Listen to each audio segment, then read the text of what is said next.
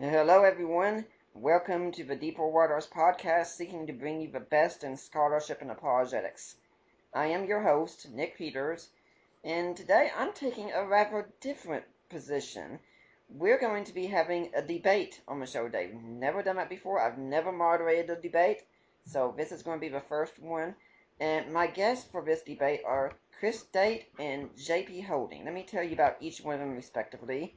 Chris Date is the host of the The Apologetics podcast, as well as a steward of and primary contributor to the Rethinking Hell project and co-editor of the 2014 Cascade Books publication, Rethinking Hell, Readings in Evangelical Conditionalism.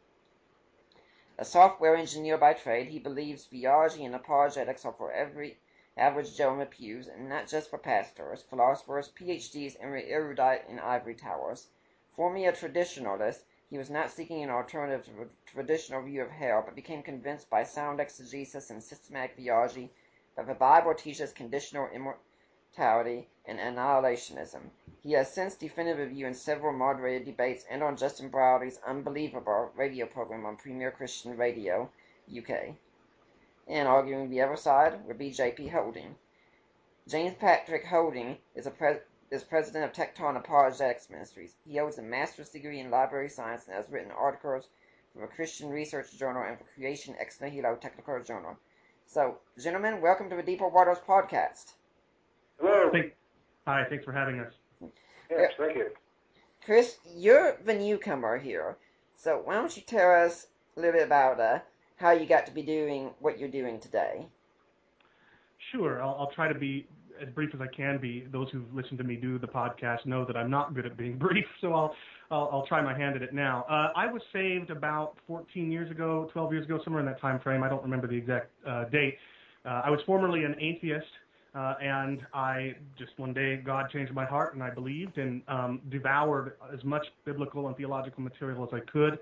I quickly discovered how important, how critical theology and apologetics are when I was challenged by Jehovah's Witnesses and Mormons and people like that. And so apologetics and sound theology became a passion of mine really quickly, and it really saddened me when I looked around at the church and saw so many believers ill-equipped to handle challenges from these kinds of groups and from others.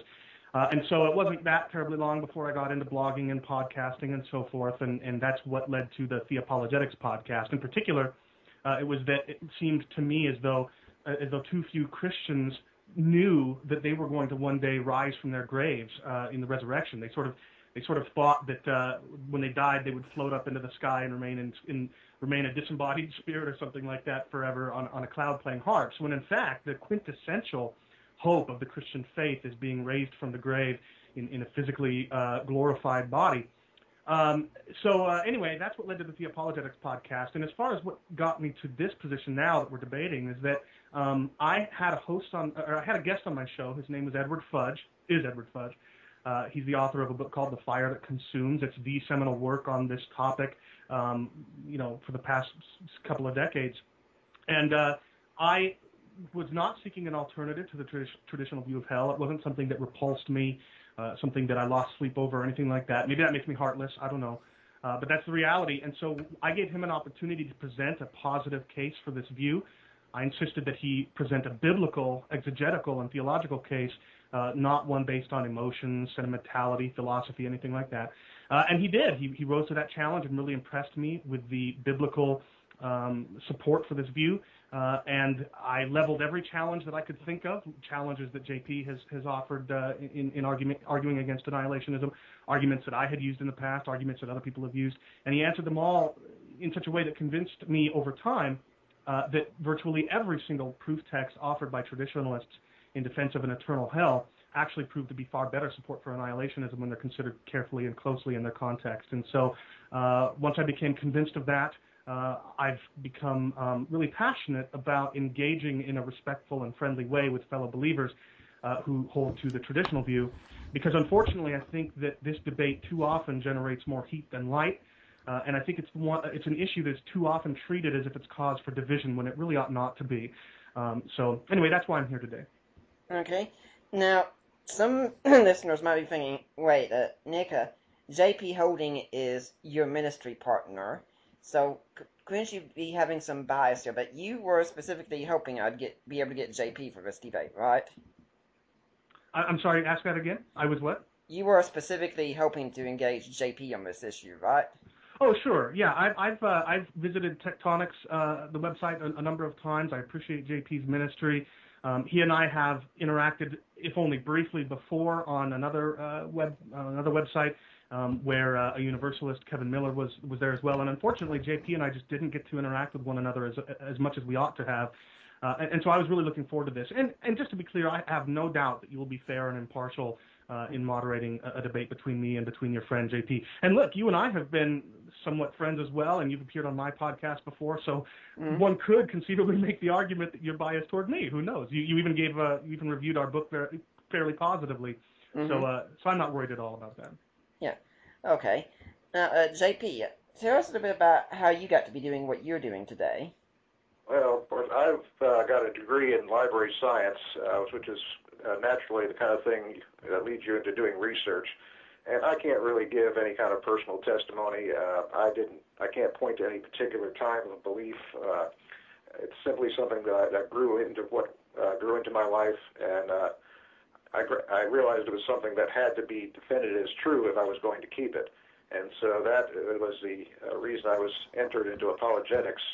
And I had always had an interest in it to some extent, but then about 1996, 1998, I started to do it part-time. 2001, I converted over to full-time ministry. At some point in that area, I met this guy named Nick Peters who started doing guest articles for me. And, boy, that was a disaster, let me tell you. I don't know if I'll ever recover from that.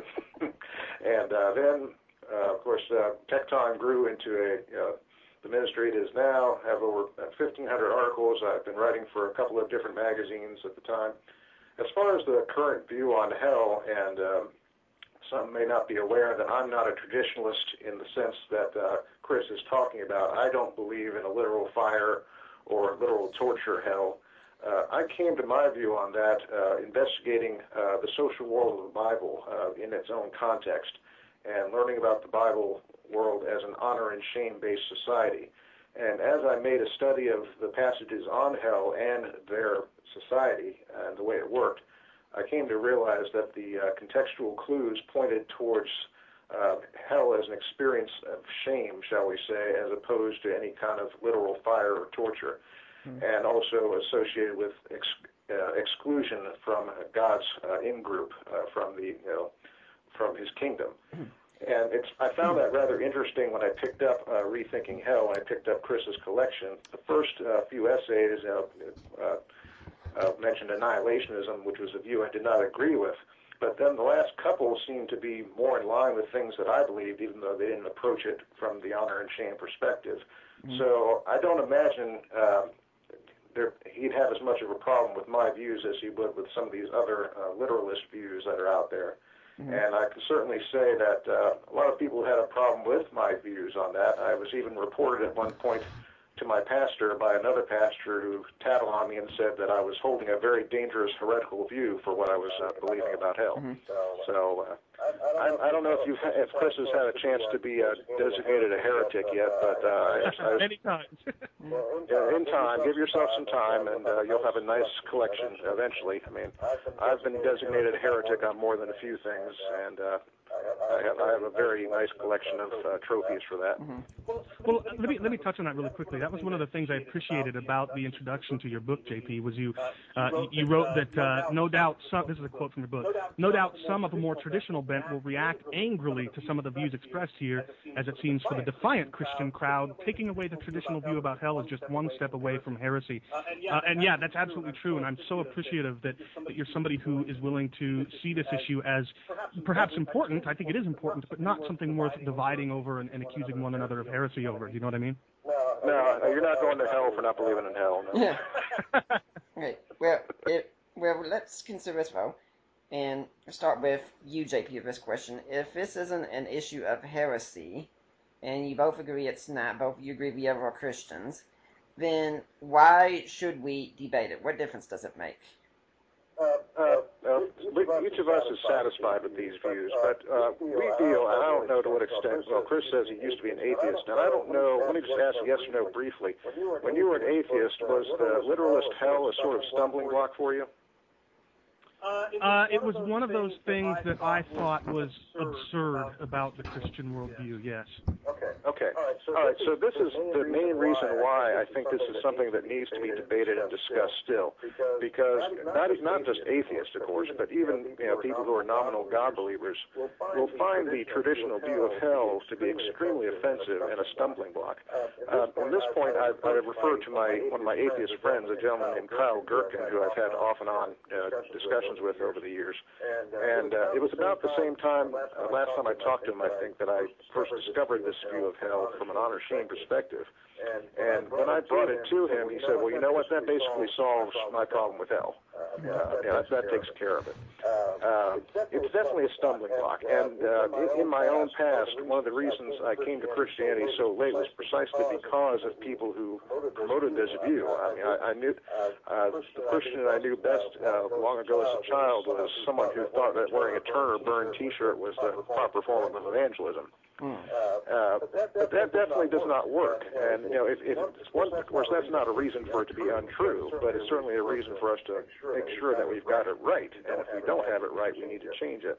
And so I would say that is the reason why this still needs to be debated and discussed, because this is a big issue not only for Christians themselves, but for all of those outside the church who are looking in at us. Well, Chris, what about you? Why do you think this issue is worth talking about? I mean, you talk about it so much, you've devoted a whole website to it. Yeah, that's true. I secondary to, in my reasons for why this issue is important to be debated is the one that JP gave. I do think that the traditional view of hell, or rather the traditional view of hell, is in fact a huge stumbling block in evangelism. It does clearly, explicitly on the part of many atheists, contribute to their disbelief and rejection of Christ. And here, look, nobody, I don't think JP or I are saying that we ought to believe and teach what we think is going to have the most utility in evangelism. That's not what we're saying. But what we are saying is that if the traditional view of hell is in error, then it's a terrible error, one that is leading people away from Christ, pushing people away from Christ. Now, I will say I don't think that although some atheists might find JP's view less objectionable, I don't think that's true of most or all of them. I think that the idea of, look, I remember listening to a debate between Hugh Ross and a couple of other people from Reasons.org against a panel of atheists, and these Hugh Ross and others were taking a very metaphorical view of hell, similar to JP's, although maybe not quite the emphasis on shame and contempt. And they said, they kept saying, no, we're not talking about literal fire, literal torture, etc. They say it won't be literal, but it'll be far worse than something that's physically painful for all eternity. And I think that's something that a lot of traditionalists have pointed out over time that hold to something like a metaphorical view. They'll say that whatever these metaphors mean, the reality is far worse, than what's depicted in the metaphors. And so, as whatever shame that JP believes the risen lost are going to experience forever, I think is still something that some atheists are going to think is just a terrible, unjust way to treat the lost. So I still think it's an issue worth debating for that reason. But the primary thing, in my case, actually, has more to do with unity among believers. And we've already touched on this, but I really think that it's a shame that Christians on either side of this debate treat each other with such contempt and vitriol. Obviously, I'm a little biased, and I tend to think that vitriol is a little bit heavy, more heavily on one side of the debate than the other. But my goal, the reason why I take this so seriously, why I'm so passionate about it, why I do so much work in it, is because I want to show traditionalists the kind of how did JP describe them, the defiant Christian crowd. I want them to see just how biblical this view is, even if they don't agree with it, so that they will see us as brothers who care deeply about the authority and reliability of the Scripture instead of as heretics blindly following our sentiments. You know what I mean? So that's what primarily motivates me. Well, Chris, you've been talking about your views some, and I think it's about time that what we do is have you say, what is your view exactly? Yeah, I appreciate the opportunity. Traditionalists typically, I think, misunderstand, or perhaps worse, misrepresent conditional immortality and annihilationism. And I think, with the utmost respect for you, Nick, I think that this misunderstanding is reflected even in your own language, in the blog post in which you announced this debate. You wrote of annihilation that holds that, quote, the wicked simply cease to exist, unquote. But that's really not. That doesn't really accurately reflect our view at all. Our view is not that after the lost are judged, God will sort of snap his fingers and poof, the lost will instantaneously vanish into the ether. To properly understand our view, let's consider the timeline upon which traditionalists and conditionalists agree, and then talk briefly about what the traditional position entails. We all agree that someday all of those who have died will be raised from the dead to join the still living, their formerly dead and decomposed bodies reconstituted and brought back to life. We're not talking about disembodied immaterial souls here. We're talking about resurrected bodies, and resurrection entails, by definition, both biblically and in the secular thinking, a dead body returning to life, hearts once again beating and pumping blood, lungs once again breathing air, eyes once again seeing, ears once again hearing, the brain once again thinking and interpreting stimuli from the body's surroundings. And then these once again physically embodied people will be judged by God, and those who are not covered by the blood of Christ will receive what they're due. Now, this is the point at which traditionalism and conditionalism part ways.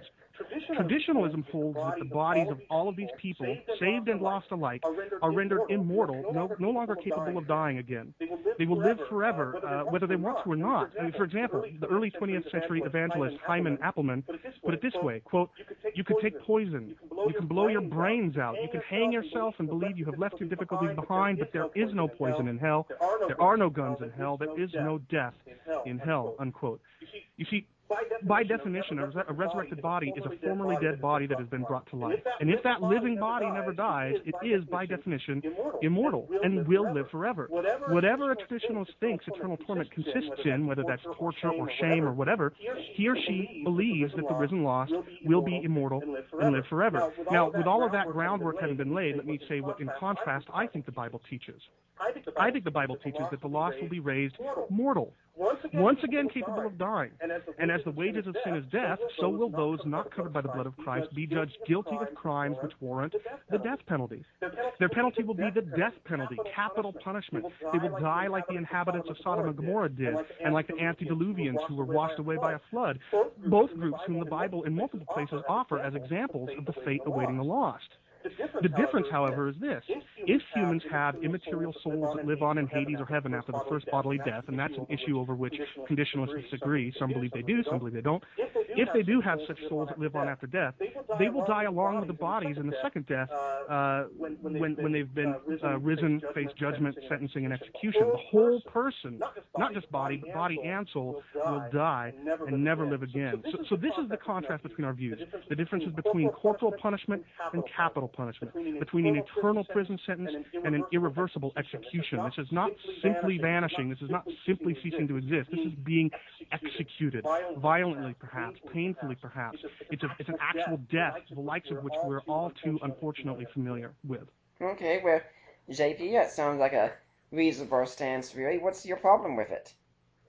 My problem with that particularly, how about I go ahead and explain my view a bit first? Can I do that? Sure, absolutely. So I can have a frame of reference for what I would say I disagree with. Initially, I want to point out, Chris mentioned the Hugh Ross talking about a metaphorical view of hell, and one of the things they said was, I believe, correct me if I'm wrong, they said, however, it's going to be something worse than what the metaphor is. But that's not where I go with that. And in my view, it's not worse than the metaphor at all. It's something they would have understood in terms of their view of shame and exclusion. And as I've studied honor and shame more, I've somewhat, I won't say modified, but made some refinements to what I think might happen to those who will be condemned to hell, so to speak. And I've compared it in one of my recent videos to having to live in a trailer park for eternity. And maybe you've heard in the debate we had on Debate God, I said the place where the warm, flat beer is served all the time, unless you happen to like warm, flat beer, in which you'll get the cold beer. In other words, I define hell in terms of what it lacks, privilege and position and honor. I don't. It's in some cases it may end up being no different than what you're living here on Earth right now. In fact, is what I'd say. It goes too far to speculate, but I think we will all agree that whatever happens will be fair because we believe in a God who is fair and just. That much I know we all agree on one way or the other. And as I see it, whatever condition people find themselves in, as in a condition of shame, it will be equitable and fair to them. And Again, I think that's something we all agree on. Now, in terms of the view that he described and my problem with it, I don't have a problem with a good deal of it. I was listening very carefully, saying, okay, that's fine, that's fine. I think the key thing we disagree on is that idea that at some point, and again, I heard him say that various people in the conditionalist camp disagree as to when exactly this happens, but I'm not concerned about that particularly. The thing we disagree on is that at some point there will be a point of non-existence for those who are condemned. And I think that is the key issue between the two of us where we disagree. And as I've said, this is not a big problem for me. I don't consider it like a big issue where he's going to hell for believing it or anything like that, but it is where we disagree. That would be about it. Okay, but let me ask you a couple of things now. You were talking about your view about some people, their life could be no different from what they're living right now and such. So if we were using a contrast, if we looked at World War II, for instance, Anne Frank was a Jewish girl who, let's presume, died without Christ, just for the sake of argument. She's not going to get the same sort of after death as Adolf Hitler does, right? Absolutely not. Absolutely not. It's in proportion to the things you've done. And yeah, you're right. I used Anne Frank particularly because the atheist I was answering used Anne Frank as an example. And as a note, of course, you and I think we all know that some atheists will never be satisfied with any explanation except God sends you flowers and candy in the afterlife. Yeah. We don't know a lot about Anne Frank's life other than what she gave in her diary, but my suggestion was, for example, and again, this is totally speculative, that she would be able to live fairly comfortably, apart from the gospel, apart from salvation, and I think the people, the Nazi oppressors, would probably be compelled to serve her in the afterlife and to make up for what they did to her, and so obviously there's no literal fire, no literal torture there, but there is something fair to what you committed in your life, and that's now of course. I guess in Chris's view, at some point, Anne Frank might be annihilated. Would that be correct? She will die forever. Yeah. Okay, so she will. At some point, she will cease to exist as a conscious being. Yeah, at some point, sure. Okay, all right. That would be the one difference, the key difference again. Yeah. Okay. Well, I just want to chime in really quick and just say I understand that you think that's the key difference. I don't. For me, the issue is not conscious existence. For me, the issue is life.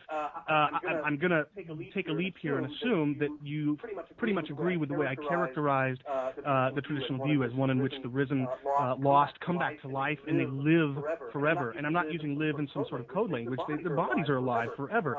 For me, that is not true. I think that the Bible teaches they will die and never live again. To me, that's the key difference, not conscious existence. But I understand that that's a point we disagree on. Okay, but I'm just using different words for the same concept. I know what you mean. Okay. So, JP, you don't really have a problem with what Chris said about the traditional position, right? No, not at all. Okay, so what biblically then is your problem with what he said? Really, aside from the verses, I guess we have to start discussing some passages at some point here. I would assume that there are certain passages that, especially from what I read in the book, that are interpreted in terms of the annihilation, and that's probably where we would disagree. And I'll take a bit of a leap here too and say that whereas I interpret many of the passages that have to do with fire having to do with shame, that traditionally is what conditionalists and annihilationists use to argue for an annihilation position. is they use the fire verses. At least I remember when I read Fudge's work, he made use of the fire passages for that purpose.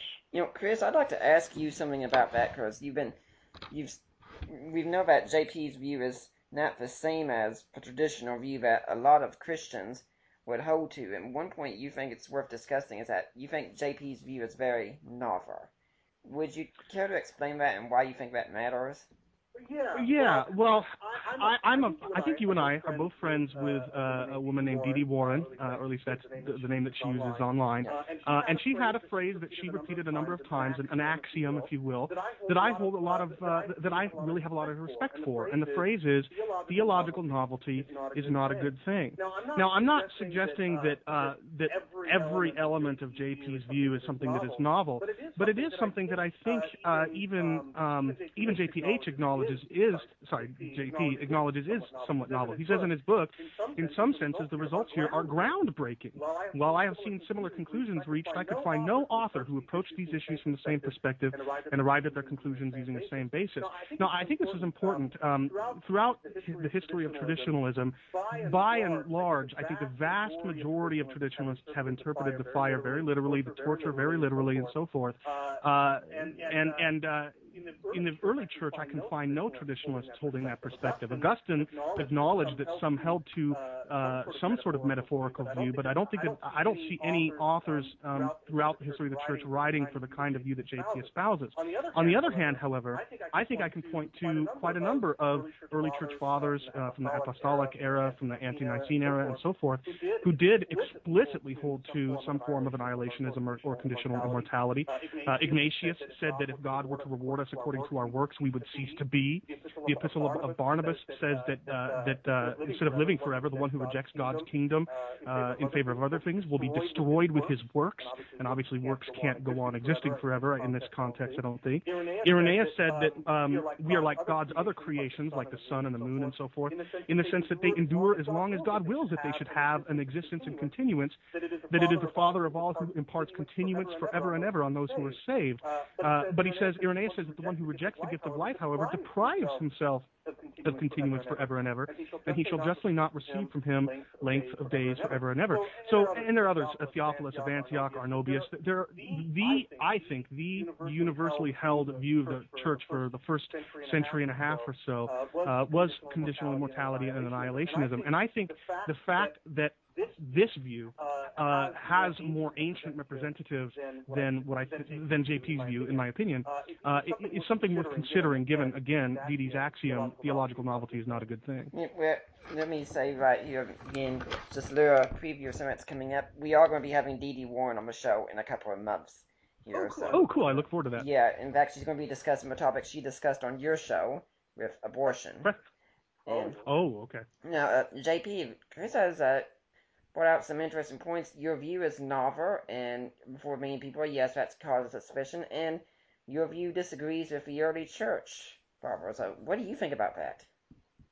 Well, I've been through this kind of argument before with Mormons, with Jehovah's Witnesses. I'm not saying that Chris is holding a cultic view or anything like that, but I've also been through it with people with traditional views as well.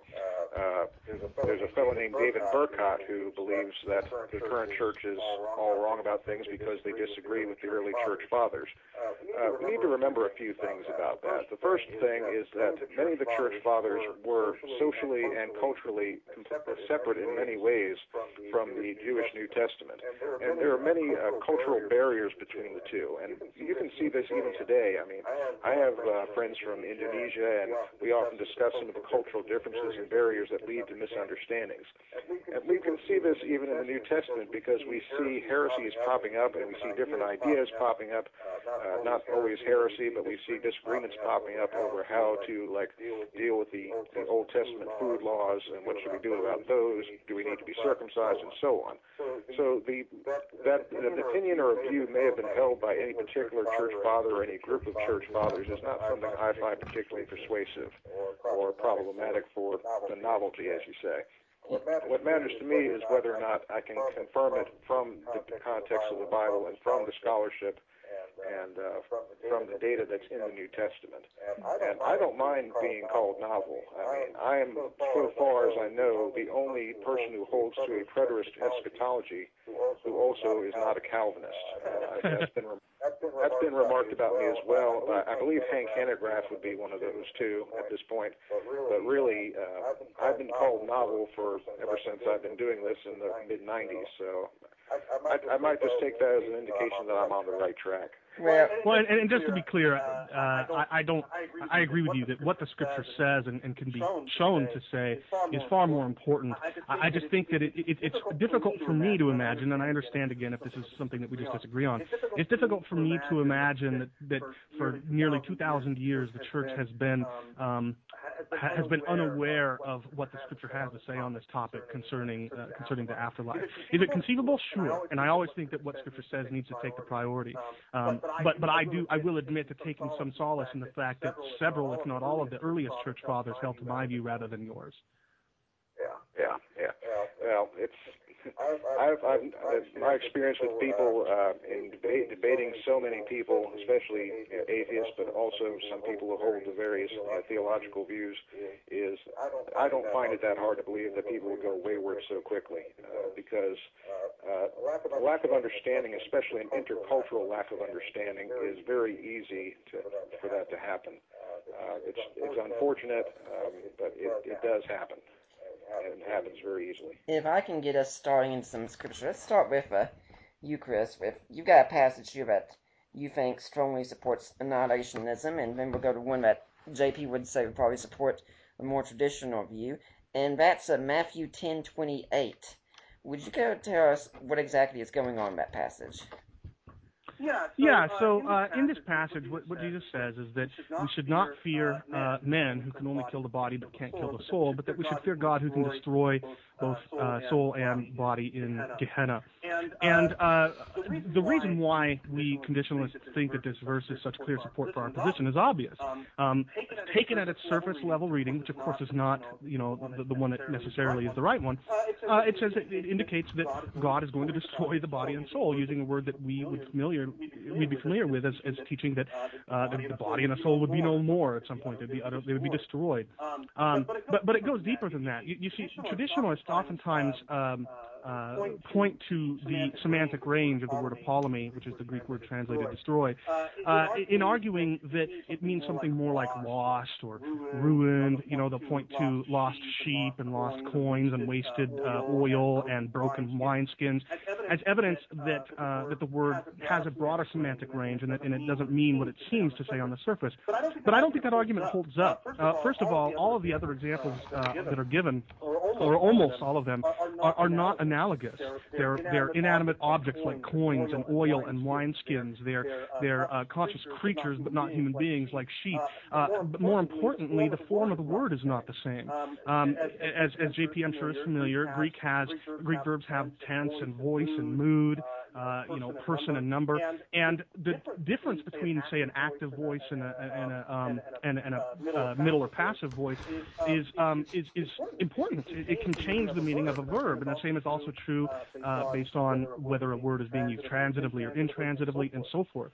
And if we look at the way that apollumy is used throughout the Synoptic Gospels, in the way that it's used in Matthew 10:28, actively to describe what one personal agent does to another, it consistently means something like slay or kill.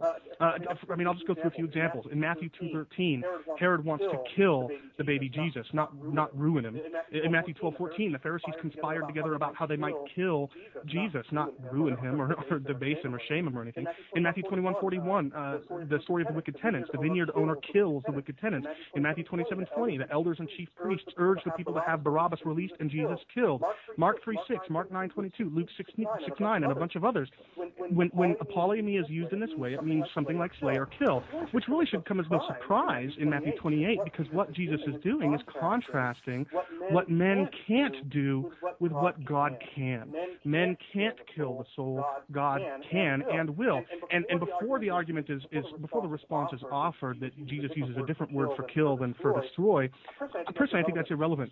Synonyms exist in every language. And in fact, the word, if you look up in plenty of lexicons, dictionaries, you'll find that apollumi is in several places synonymous with kill. And, if you look at where Jesus is talking to Peter after his resurrection, if I remember correctly, he asks Peter, do you love me? The word love is used several times in this conversation back and forth between Jesus and Peter, but two different words are used for love.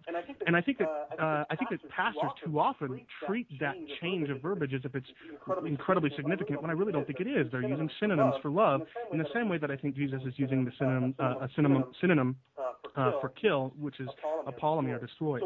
So what I'm looking for from somebody who holds to a view different than mine when it comes to Matthew 10:28 is a reason why we should interpret Jesus' use of apollumi here in a way that's different from all the other ways in which that word is used in this way throughout the Synoptic Gospels, and I look forward to hearing that response.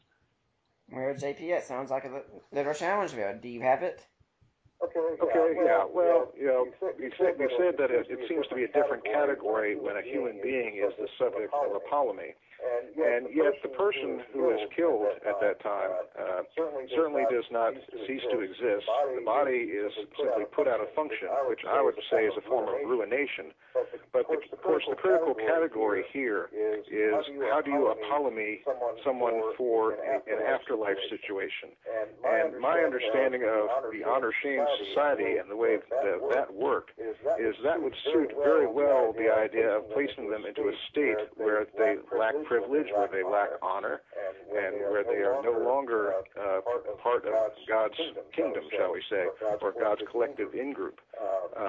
Again, this would point to what I was discussing earlier. I say where, on the one hand, Chris and those who follow this and similar views would interpret the verses in one particular way in support of their position, but I would say that with the honor and shame template, those particular metaphors come already occupied, and so there would be no room to fit in any other viewpoint. Once the honor and shame template is in place, there's no justification for a different metaphorical interpretation. Let me just say one quick thing. I definitely want to get to the shame template, so to speak. But I just want to reiterate what I said at the beginning of the debate, that the traditional view, including JP's, is one in which the resurrected bodies of the lost live forever, immortalized forever, live forever. And yet, Jesus uses a word here which, when used in this way, active, transitively, from one personal agent to another, throughout the Synoptic Gospels, means to kill or to slay. And he's contrasting what men can't do, which is kill the soul, but can kill the body, with what God can do, which is kill both. So I really think that this interpretation that JP is offering is a real strain on this verse. I think it really is kind of ad hoc, in fact. I'd be interested to see where apollumi, used in the way that Jesus is using it here, can again, active, transitive, one personal agent to another, can refer to the kind of ruination and shame that you think it is, JP, in still living bodies. JP, before you respond to that, one thing I'd like to have cleared up for our listeners is you've spoken regularly about honor and shame. Could you explain what you mean by these categories? Because some of the listeners might not be familiar. In general, let me do that. The one thing I would say, first of all, is that this is something only God can do, because only God can judge people and say that they are worthy of the eternal exclusion or worthy of the eternal shame. Now, in terms of what this is, and I would have to ask, and I'll ask a little later after I explain this, if Chris would explain what he means by ad hoc, because I assume he doesn't mean I have to ask this because it's what I've had people ask me. When people call this position I have ad hoc, they sometimes accuse me of actually making the whole thing up, and I don't think Chris is doing that. But here's what I generally mean by honor and shame, and I'll just give a summary of what I have in my ebook, which I think Chris has read. The whole concept of honor and shame is somewhat up for debate in terms of the precise measure of what it means. But in general, here's what we have. Honor simply refers more or less to reputation and standing that you have in the eyes of others, and whereas shame refers to having a lack of that and being excluded from others and their group. The world of the Bible was much like the social world in about 60% of the world even today, but throughout history, some 99% of the people and societies that have existed have been honor and shame oriented. And there's a good amount of material out there that can be read up on this. I'll just mention a couple of books that are good to read. David De Silva's Honor, Patronage, Kinship, and Purity is excellent. And any material by a group of scholars called the Context Group is a good place to start. So, in this particular worldview, if people relate to each other in terms of this honor and shame template, and those who have the reputation, they receive privilege, they receive recognition from others. Those who have shame are shunned, they are excluded, and that's one of the reasons why, for example, one of the punishments for the early church whenever someone sinned was that they were excluded from the church, like the fellow who had been having sexual relations with his father's wife. They said, throw him out of the church. And that may seem like, well, what's the big deal? I even had an atheist recently say, well, what's the big deal about throwing the guy out of church? I mean, so what? He'll just go to another one. No, that's not how they saw it. When you were excluded from the fellowship of believers, when you were excluded from your in-group, you were cut off from everything that meant everything to you. And so that wasn't simply a trivial punishment. That was one of the worst things you could do. And in their world, I like the way one scholar has put it, honor was as important to them as paying the bills is to us. But again, if you really need a full-blown picture of it, we're not going to have time to go into every detail here. Any one of those sources is a good place to start. Before Chris responds to what you've said, I'd like to put in another one. I'm sure you'll agree with it. And I've actually interviewed the host of my show, and that's E. Randolph Richards' book that he wrote with Brandon O'Brien called Misreading Scripture with Western Eyes. Yes, that's an excellent source too. Yeah, Chris, what do you think about what JP's been saying? I'd love to talk about shame and contempt in a moment. I do want to just answer the question in advance. I don't think that JP's entire position is ad hoc. It's specifically his treatment of Matthew 10:28, and the approach any traditionalist takes to Matthew 10:28. I don't think they can actually deal with the verse. Instead, they have to try and fit it into a framework that they've developed from how they interpret a handful of other passages. And I do think it is a handful of other passages. But in terms of the shame and contempt idea, well, that's clear. That's obvious. But the idea that the punishment of the risen lost will include an element of shame doesn't really support JP's view or any traditional view over annihilationism. Nowhere does the Bible indicate that the risen lost will experience shame forever.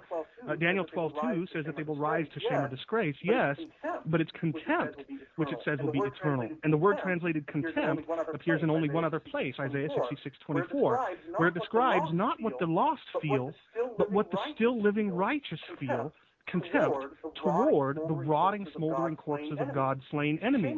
You see, shame and disgrace are often connected to death in Scripture, and in contrast, glory and honor are often connected to life. In Romans 2:7-8, Paul says that God will give eternal life to those who seek glory and honor and immortality, but that wrath and fury will instead, not eternal life, not immortality, will instead be exhibited toward those who presumably seek shame and disgraceful things instead.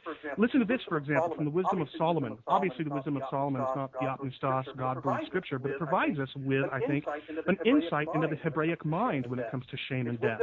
It's Wisdom 2:17-20, and it reads like this. Let us see if his words are true, and let us test what will happen at the end of his life. For if the righteous man is God's child, he will help him and will deliver him from the hand of his adversaries.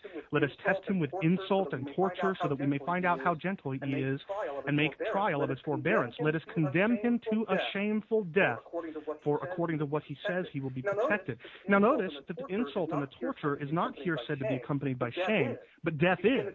You see, in the Jewish mind, shame and death are not incompatible in the slightest. In fact, consider just what it is that Jesus bore in our place as our a substitute, whether we're talking penal substitution or some other view of substitution. I happen to hold to penal substitution, but that's something we can debate another time. The point is virtually all atonement models hold some sort of element of substitution. And what did Jesus bear in our place? A shameful death. Crucifixion was gruesome. It was a disgraceful way to die. Roman citizens were exempt from it, and it was reserved for the most heinous of criminals. Jesus bore a shameful death as a substitute in place of his people. So it follows that fate, a shameful death, not life and immortality drinking warm flat beer, is what awaits those who will not have been covered by his blood. JP, what do you think about that? First of all, I guess I'll need to point out that I don't believe in penal substitution. And since we don't have time for that, I'll just have to suggest to Chris that I'll even send him a free copy if he'll email me. I'll send him a copy of my book on the atonement, because I've recast that in another completely novel way that I suppose he'd say. That doesn't include substitution at all? Not substitution. It's more like representation is what I call it. Definitely not substitution, except to the extent that sometimes representation can be considered that. I think everything that Chris just said, I was trying to find out, well, where does this cause a problem for my view? And it seems that the only spot I could find a problem with is how death is to be defined. And it seems that he's wanting to define death in terms of only annihilation or only what the conditional immortality is. But I think there's a broad understanding that the word death in Scripture has to do with more broadly. It has to do with a lack of presence of God, a lack of association with God, or in other words, not salvation. This goes back, for example, to the Eden story, in which it says, if you eat that fruit, you will surely die. Well, as atheists are so fond of pointing out, well, no, they didn't literally die, but the reply that we've made to that is that death simply didn't mean physical expiration of the body. In that case, it meant they were separated from the fellowship with God that they were intended to have. And to that extent, that reflects the view of shame that I'm holding to here, which is an eternal separation from fellowship with God. And so I would say that the death does fit in with what I'm describing here.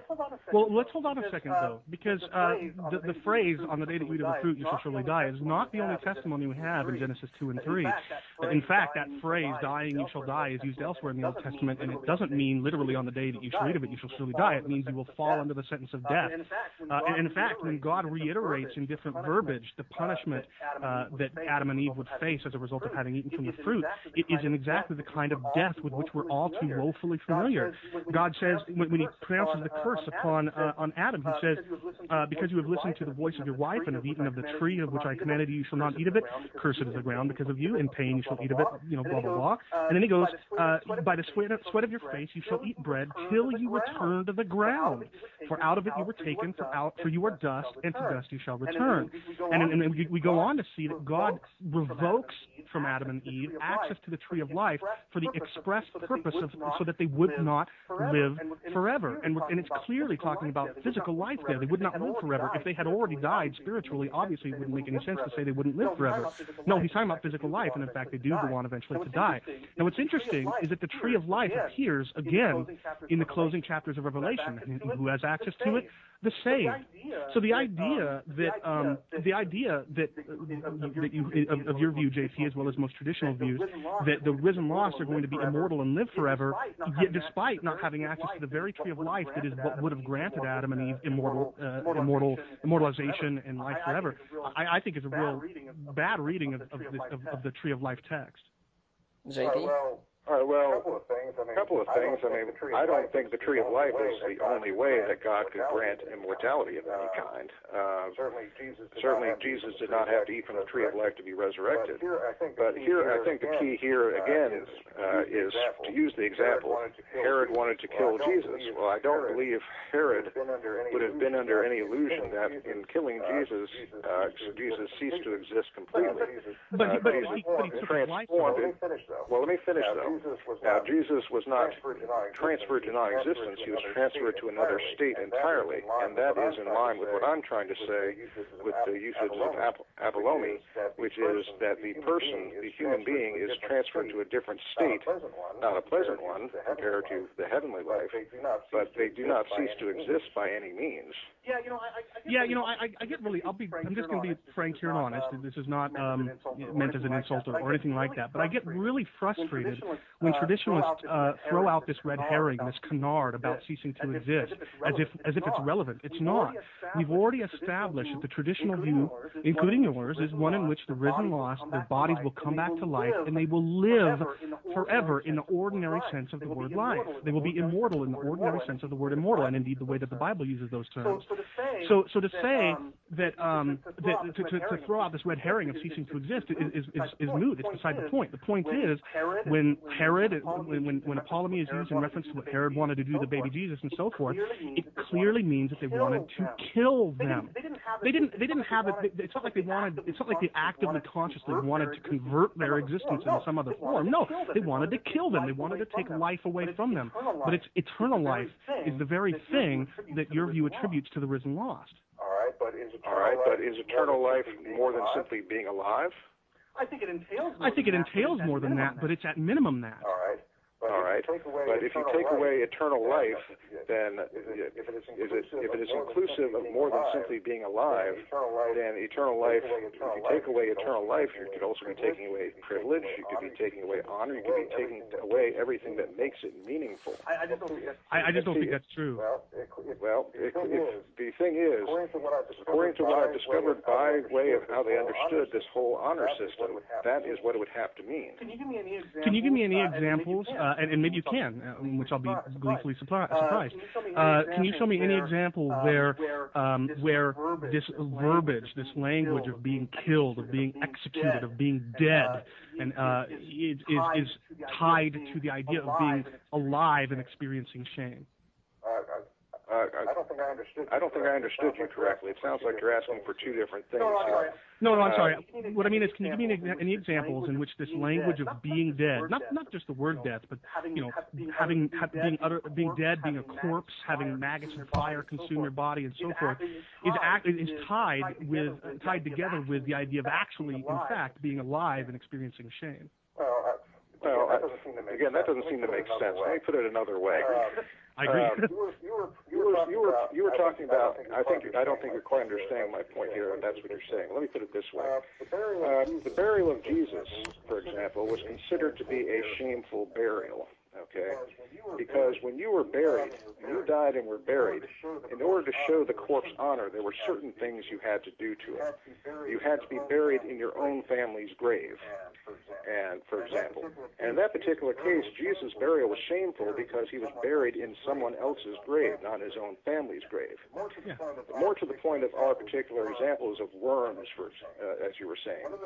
One of the things that they did to the body, and this was Joseph and Nicodemus, I believe, trying to restore what honor they could to Jesus' body in spite of the burial in a non-family tomb. You did what you could to try and avoid allowing worms to get to the body. And so, for example, they would wrap it up, they would put the spices around it, they would put it on top of the bench in the tomb, and eventually, of course, within a year or so, they would come back and get the bones and put them in an ossuary, which was also supposed to be an honoring thing. And so there you have the tie-in of worms and decay with the idea of shame. Sure. But that's not what I was disputing. And that's why I say that the metaphors of the reference to the worms and as well as the fire, but the worms in particular, indicates a state of dishonor rather than anything else. I'd like to jump. Now, sorry, JP, I didn't realize you were done, but I will jump in right quick here to say that anyone who want to know more about the burial thing, where no man had been laid, it's Byron McCain's article on it. You can read it online, right, JP? Yeah. Okay. Yeah, that's a very good article on the subject. Now, I'm also not quite understanding how it is a red herring to refer to the non-existence aspect. So let me make sure I get this clear then. The exact verb, apolomy, Okay, what is it that is actually describing as happening? What action is that? You say killing, but let's be more specific. What specific act is that referring to? Is it referring to the annihilation, or is it not referring to it? It's referring to rendering living people dead. Okay, but does that include annihilation? I don't think that verb necessarily implies that. No, ultimately, I do think that. Hold on. I'll answer your question. Ultimately, I do think that those who experience the second death and die, their bodies will eventually be eaten up by maggots and fire and converted to ash or whatever that will blow away. Yes, they won't consciously exist anymore, but that's a side effect of being killed. So apollumi is just as it's used throughout the Synoptic Gospels in the way that it's used here, refers to rendering a living person dead. Okay, but here's what I'm trying to get at. It's the other, I've read many conditionalist authors, and I respect the fact that they have different views, so I'm not going to peg you with any particular view here. I'm just going to ask you to give your view. And many of them that I've read say that the verb apollomi, and I hope I continue to pronounce that correctly. I just have to remember the word baloney and remember it correctly. Many that I've seen argue that apollomi specifically refers to annihilation. So is that your point of view, or I'm forgetting that it's not your point of view? Well, you have to be careful when you say refers to annihilation. You see, the reason I think why annihilation has become the moniker for this position, it didn't used to be. Conditional immortality is a more historic term for this view. But anyway, the reason why annihilation has come to be used is because it doesn't apparently matter if we speak in terms of death or destruction or vanishing or being no more or disappearing like smoke or melting away like a slug or disappearing like a dream that you forget after you wake up. All this biblical language, it doesn't matter if we use it. The only word that apparently gets through to traditionalists, is the word annihilation. And I think that most annihilationists just use the word to refer to being killed in the ordinary sense in which we use that word. But it's a death that will carry over to the soul as well. So do I think that the word apollomy here refers to annihilation in the sense of being killed? Yes, I do. Do I think that it inherently carries the meaning of ceasing to exist altogether? No, I don't. Okay. All right. So really, then, I'm not addressing your view in my book when I talk about that. Well, I think that you are reading too much, and again, this is just me being honest and not trying to offend. I think that you, like most traditionalists, read too much into the language of conditionalists. I don't think that conditionalists are trying to make the argument that apollomy and other kinds of language refer to annihilation in a metaphysical, scientific sense of that word. Again, I think that they're just using the word annihilation and ceasing to exist as language intended to communicate what it seems like all the other kinds of language we might use, die, be destroyed, cease to live, etc. All this language seems to go over traditionalists' heads typically. They're like, well, I think that's going to happen too. Well, no, you don't. And so we kind of have to use a word that can't be escaped. Its meaning is as emphatic as possible. So I think that you're just reading a little bit too much into that. I respect that in terms of your view, but I've read so many people's views on this that I imagine it's been many years since I've read them, but I do specifically recall people who said exactly as you're describing. There are some who do so, yeah. So that's why it's good to go through these clarifications. It doesn't sound like in this particular case we can get any further with apollomy because there's nothing specific for that drives me against your reading of it. I could say that what you're describing is perfectly compatible with an idea of shame. So that specific one, I don't think we can get much further. Well, all right, and that's at that point, then I'm going to jump in right quick because we're going to switch to another passage so we don't stay all the time with this one. But I think would favor JP's view more. See how Chris responds to it. But I'm going to make a brief little jump in also and say that right now you're listening to a debate between Chris Date and JP Holding on the nature of hell. Do we have conditional immortality or a traditional view? But if you're listening to a show next week, my friend Cynthia Hampton is going to be on, and we're going to have a show talking about Jehovah's Witnesses. I believe she came out of a watchtower herself, so it'll be an interesting show talking about all the differences that separate Jehovah's Witnesses from Christianity. So I hope you'll be listening next week to the show. But now we're going to get back to our debate, and let's go to another passage. You all fine with that? Yeah, sure. Okay. Yeah. Sure. In Revelation 14:9 through 11, and yes, Revelation is definitely a difficult book to interpret, very apocalyptic, but I think this has been said to be the biggest challenger to the conditionalist view. We have a scene there set with the lake of fire there, and the people who go in it, the smoke of their torment goes forever, going on, and they are tormented in the presence of the Lamb without end, if I'm getting that paraphrase correct. What do you think about that passage, JP? Well, of course, I interpret that again in terms of the honor and shame view. And let me just pull up what I have on that again. Of course, we have the figure of fire, and I've interpreted that in terms of shame. I've discussed the word torment, which, again, I read in terms of shame. Well, that's to be expected. And so that's that. Allowing for the fact, of course, that Revelation is a unique genre, that it's an apocalypse. We're expecting to see a lot of really wild figures of speech. We're expecting to see a lot of dream language, like you're reading a sort of a psychotic version of Alice in Wonderland, I guess you might say. Yeah, that's good. Yeah, well, that's what some of these atheists I've talked to say. They think the author of Revelation was on drugs. Yeah. Richard Carrier, I think, in his latest book says that it was pretty much an acid trip. Yep, that's right. He says it's an acid trip. So yeah, again, it's pretty straightforward. I don't have a whole lot more to explain on that. But again, when I start with the social view of honor and shame and what they consider to be most important, and then compare the other uses of fire throughout the text, and especially when it's used in distinction to water as reflecting the Holy Spirit, that is going to be how I'm going to read that passage. Chris, before you respond when you're answering, would you agree also with what I said earlier that this is usually seen as the most difficult passage for the conditionalist view? I think that traditionalists think it is, but as I've said in many venues before, I have found that with virtually no exception, every single traditionalist proof text actually favors annihilationism, and that includes this one. Now, much of the things that JP said about the nature of Revelation and how it's to be interpreted, I'm sure you'd agree with that, right? Wholeheartedly, yeah. I mean, I obviously don't think that John was taking acid or some other drug, but I mean, that's the nature of apocalyptic visions. You go back to one of the earliest ones I think we have recorded when Joseph interprets Pharaoh's dreams. You'll recall that Pharaoh had these dreams of cows eating other cows and stalks of wheat eating other stalks of wheat or whatever. But when Joseph interprets this imagery, it's nothing like what actually takes place in the vision.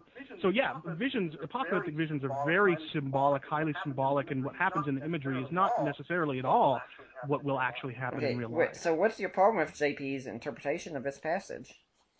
Well, I think my problem with it is that I don't think it accounts for the way that language appears in the Old Testament. Bear with me. I understand that most people think that this is a difficult passage from my view. I don't think it is, but I need a moment to explain why. So what you've got to keep in mind is that, as Richard Bauckham put it, and this echoes what we've already been saying, Revelation is, quote, a highly stylized form of literature with its own conventions of symbolism and terminology, a literature of dreams and visions never intended to depict an end in literal terms, unquote.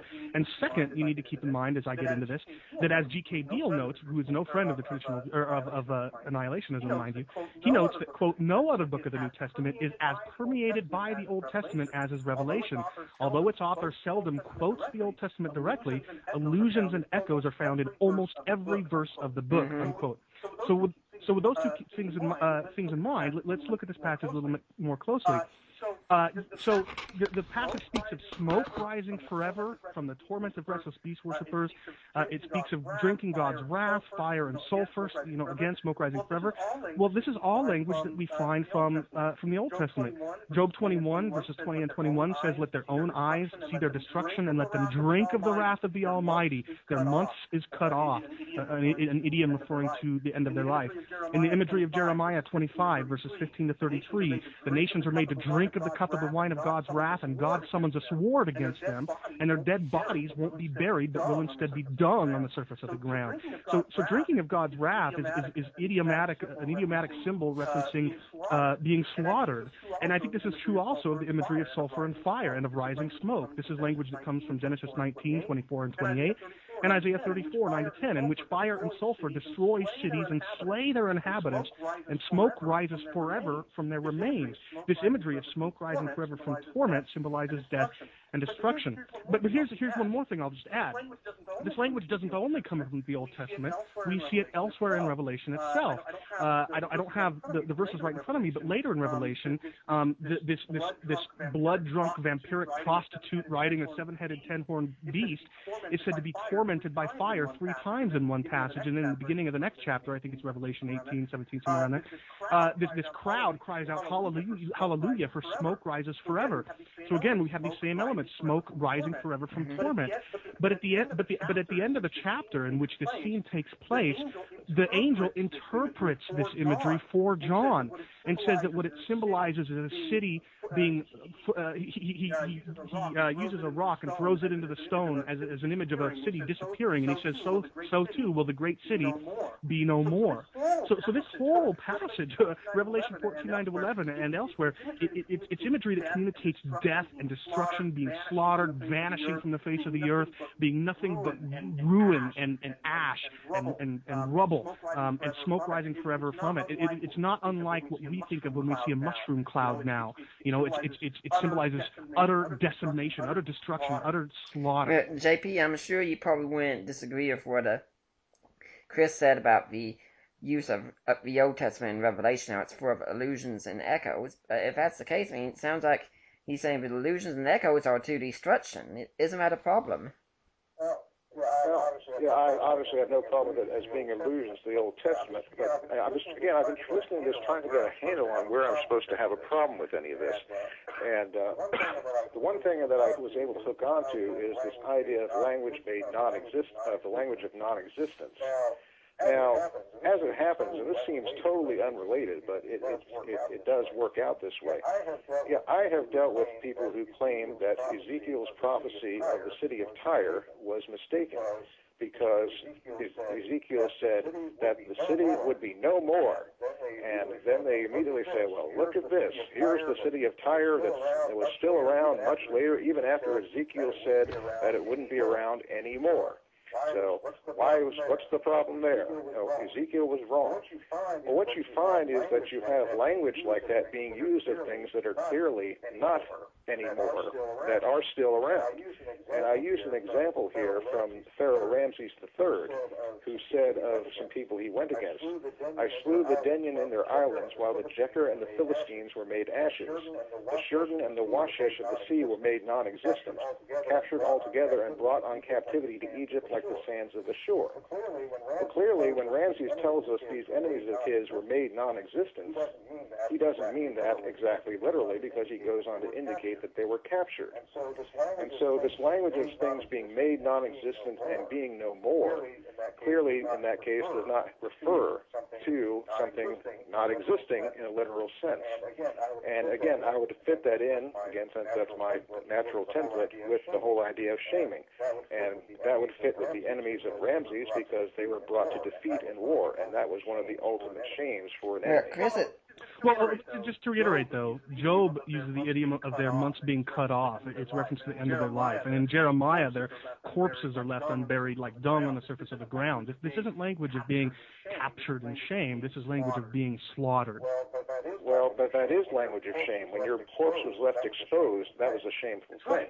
That's right, but they weren't alive. But again, it's still an image of shame. Yeah, well, we've already agreed that Jesus died a shameful death, that he was given a shameful burial. Shame and death aren't incompatible. And I agree. I would also say that the persons who I say are in hell are dead. I don't think you would. We've already established that your view is one in which, the traditional view, any traditional view, is one in which the dead come back to life. They're not corpses. They're living, breathing, hearts beating, muscles contracting and expanding, living people.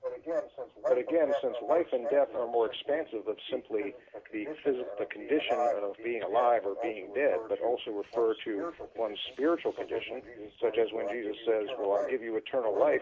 Well, wait a minute, I'm alive right now, so how can you give me life? I'm already here.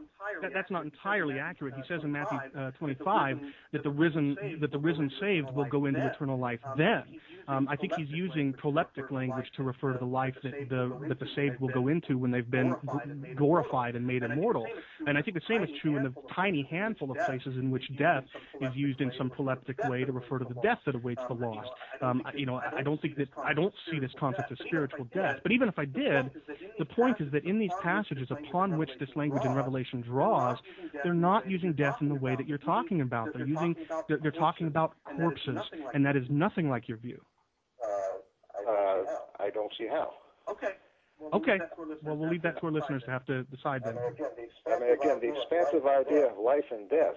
If we have given eternal life are we given eternal life upon salvation, or are we given it to us after we die? Well, Jesus says in Matthew 25 that at the resurrection the saved will go into eternal life. When eternal life is spoken of as something that we have right now, I think that's proleptic language.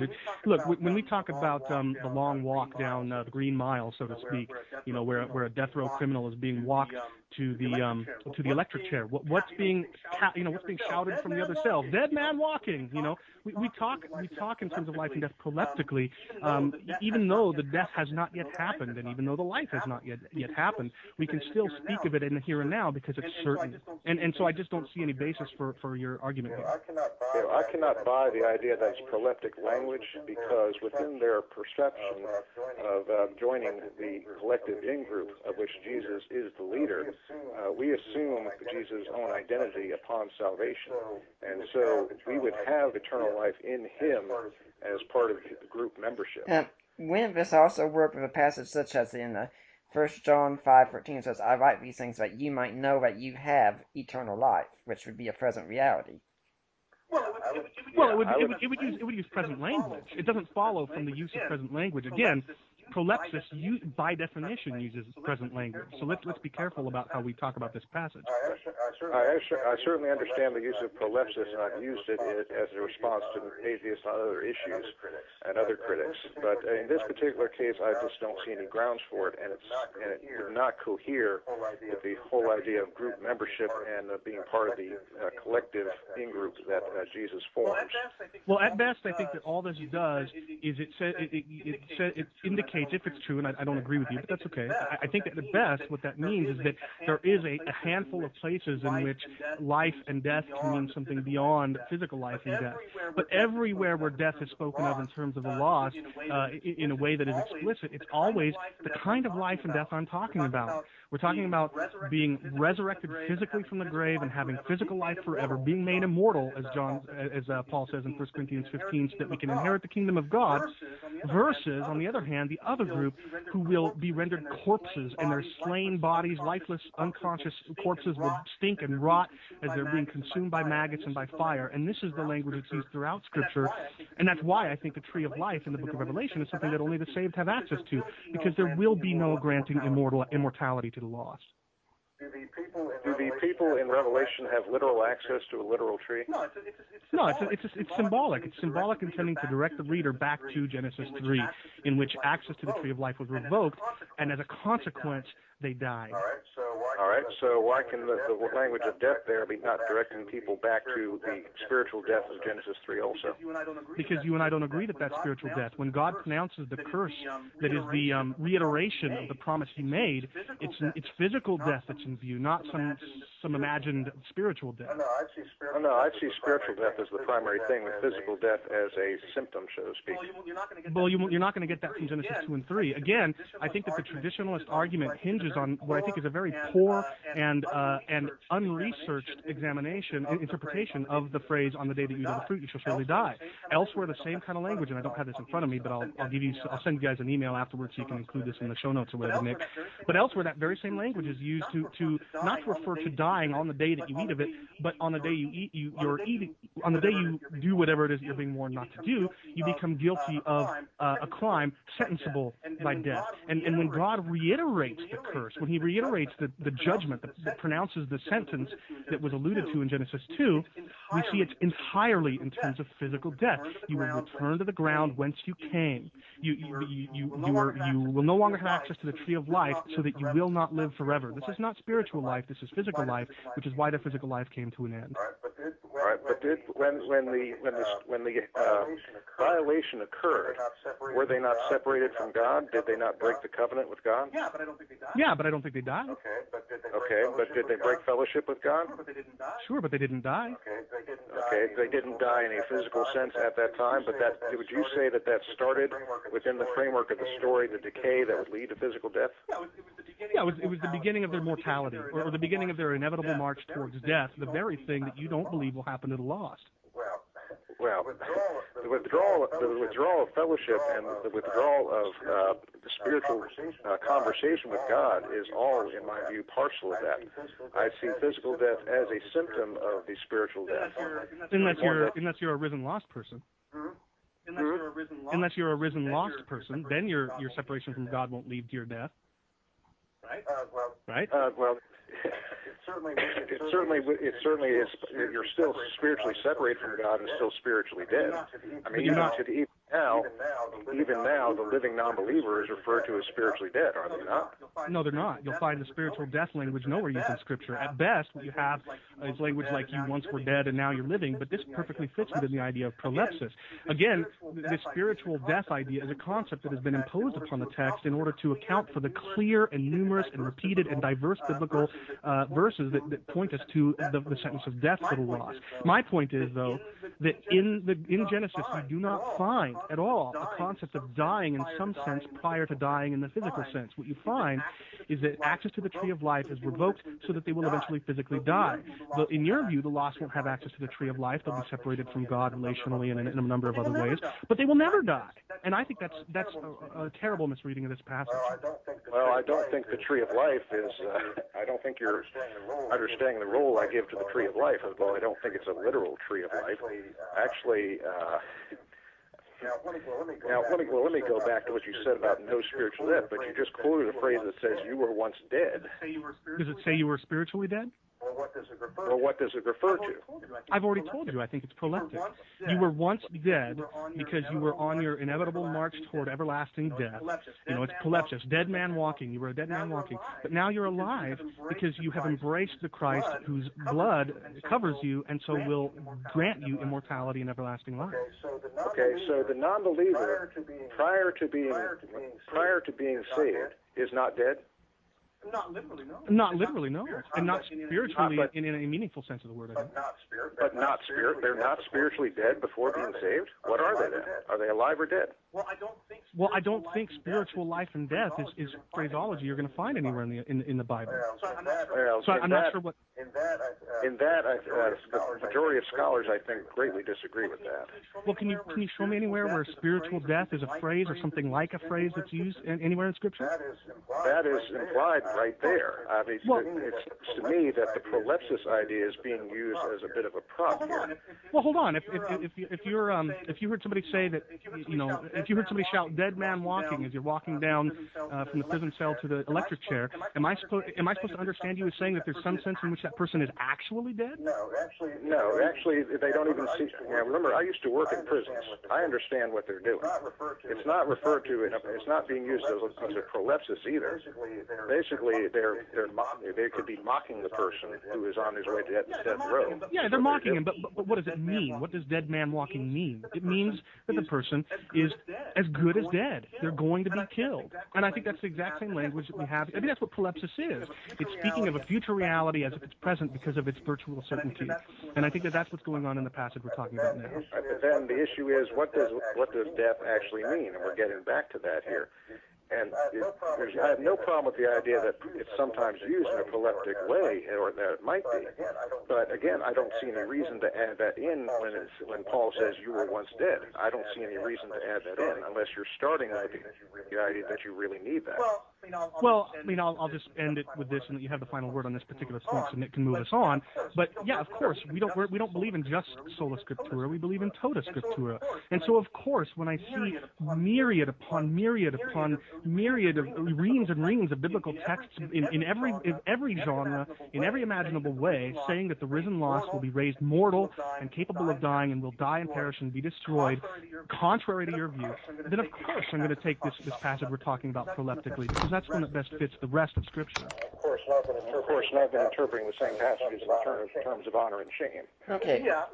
Yeah, passages which talk about the shame of dead people instead of living ones. Anyway, go ahead. Okay, well, we're going to stop at this point just to say that I'd like to remind everyone that's listening to the show that everything we do here is listener supported. I don't get any pay for this. I certainly can't pay my guests for coming on. Everyone who comes on here volunteers their time, and I volunteer my time to make sure this show goes off. So if you're blessed by this show, if you find it's a bastion of scholarship and apologetics and it really helps you in your walk, why not consider supporting the work that we're doing here, and doing so financially, at least prayerfully, but if you can, please support us financially. Now, if you want to do that, you can go to my blog at deeperwaters.wordpress.com and click on the donate button. That will take you to the ministry of Risen Jesus. Yes, you've gone to the right spot. Then you make your donations there, or even better, set up to be a monthly donor, and then you email me, or you email Debbie Lacona, the financial guru there, and say, hey, I made a donation. I want to go to Nick Peters of Deeper Waters, and we will get your donation. It will be tax deductible. And also, there are other ways you can support us. We do have an Amazon store. You can buy books that are talked about on the show there. And we've got some ebooks that are out. Mine and JP Holdings' book, Defining Inerrancy, is out. And he's got one he's working on, but I've edited that with the editing process, that I've written with an atheist, called God and Natural Disasters. Looks like that's the plan. And then one coming out on the Apostles' Creed. JP, could you give us some information on when these books are going to be coming out? Okay, well, of course, we're still waiting on a couple of people to do things, but I think we're aiming for them to come out, both of them to come out sometime next month, aren't we? Once I get all the stuff in my hands, it takes less than a day or two to get it up on Amazon Kindle. Okay, so go and buy these books, and a small portion of which you buy, that'll go to help us out, and we could really use the support. And I'll go ahead and tell you that we've got a new computer on its way, because my old one just isn't really up to task for surfing the internet or doing the show. I have to do all the shows on my wife's laptop right now. So please consider giving. And remember, we got the end of the year coming. End of the year giving helps with your taxes. So if you're blessed by the show, please support it. JP, would you care to tell about the ministry you have about Tectonics and how people can support it? Oh, sure. And by the way, I understand we are getting paid in My Little Pony merchandise. Isn't that correct? No, I don't think so. Okay. Well, never mind then. So the Tecton Ministry, tectonics.org, TEKTONICS.org.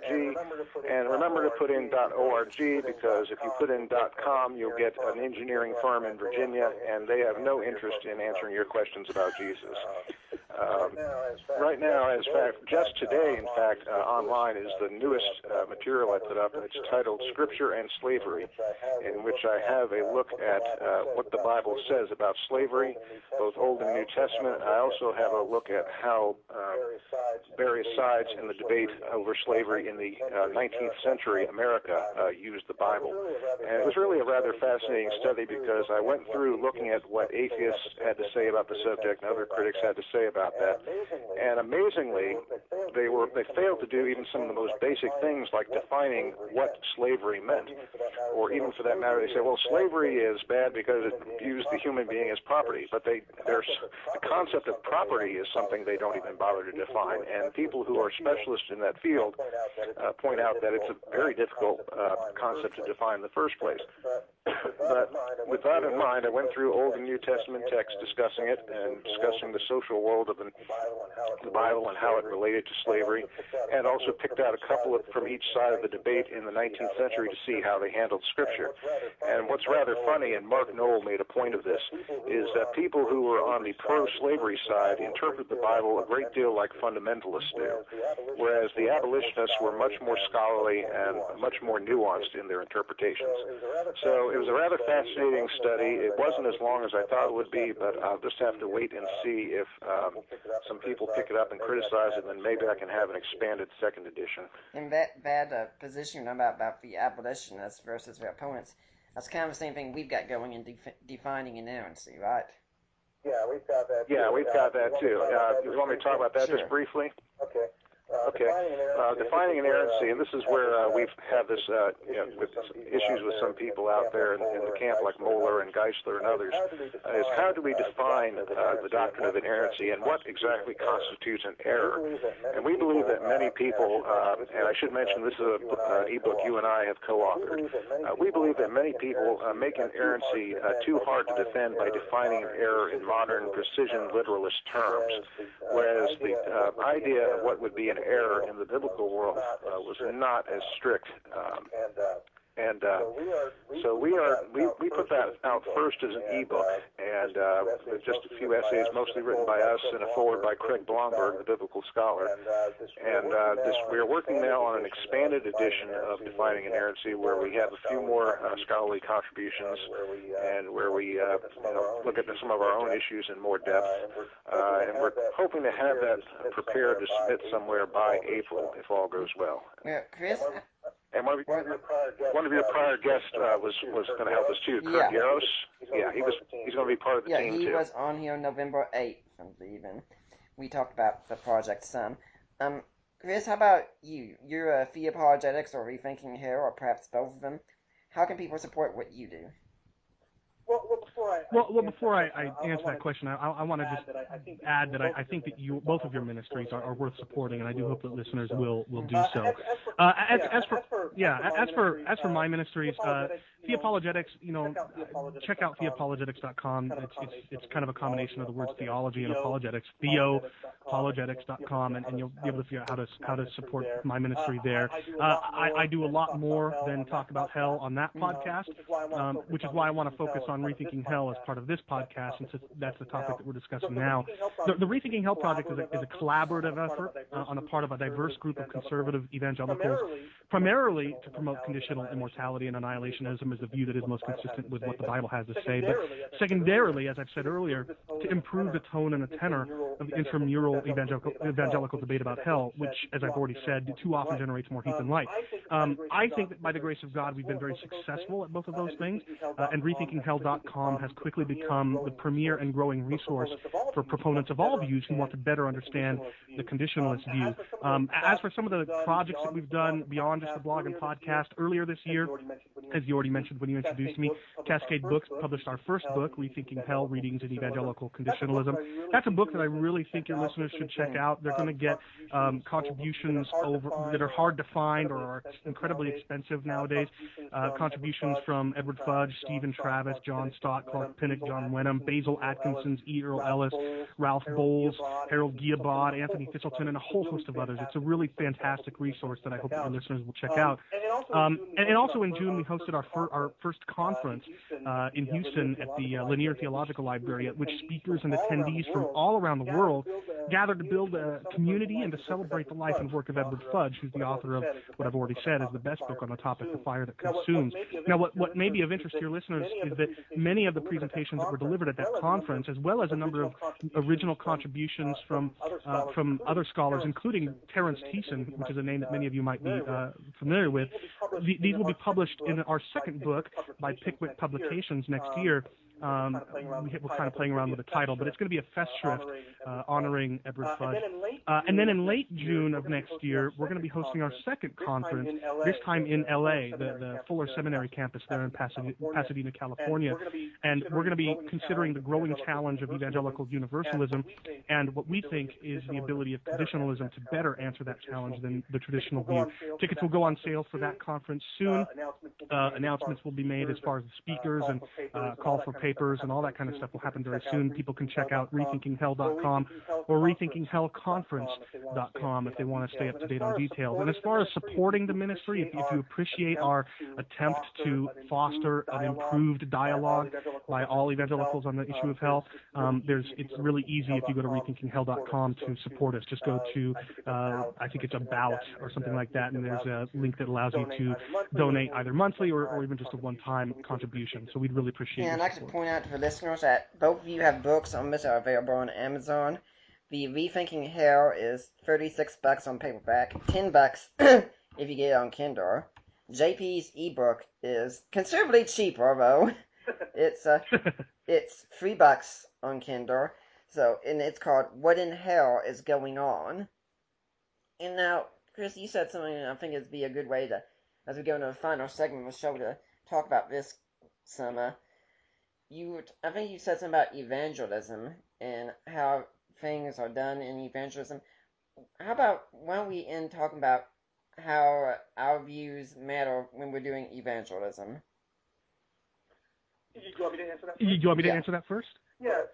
Yeah, sure. So I already concurred with JP that the traditional view has been a real stumbling block to evangelism, and I think that's an important reason why this issue needs to be rethought. If in fact the Bible clearly taught a traditional view, then I think that we would have to accept it no matter what its utility in evangelism. But as it turns out, I don't think the Bible supports any traditional view of eternal torment, no matter what that torment consists in. And here's the thing. I am a Calvinist. That's one area in which we differ. And so I don't think that anybody's mind is going to be changed simply because we remove one of those stumbling blocks. But I do think that the Holy Spirit is the one who changes hearts and minds. And I think that the Holy Spirit is going to bless our evangelistic efforts more the more that those efforts accurately represent what His Word has to say. And so that's why I think that this is important. But there's a second issue, a second implication of this whole debate that I think is really important in terms of apologetics. And it's actually more intramural apologetics than external apologetics. And what I mean by that is I think that so long as any traditional view, whether that's JP's or anybody else's, so long as the traditional view of eternal torment dominates evangelical thinking, I think that we're going to continue to churn out Christian universalists. Don't get me wrong, I don't think that universalism has a biblical leg to stand on, but the problem is that the traditional view, besides being unbiblical, is just ill-equipped to deal with this growing challenge. It can neither assuage the emotional and philosophical concerns that woo people to a universalism, and again, I think that's true no matter how much JP and others try to air-condition hell, as Al Mohler, I think, has put it, or somebody else. But nor can its appeals to Scripture hold up to scrutiny.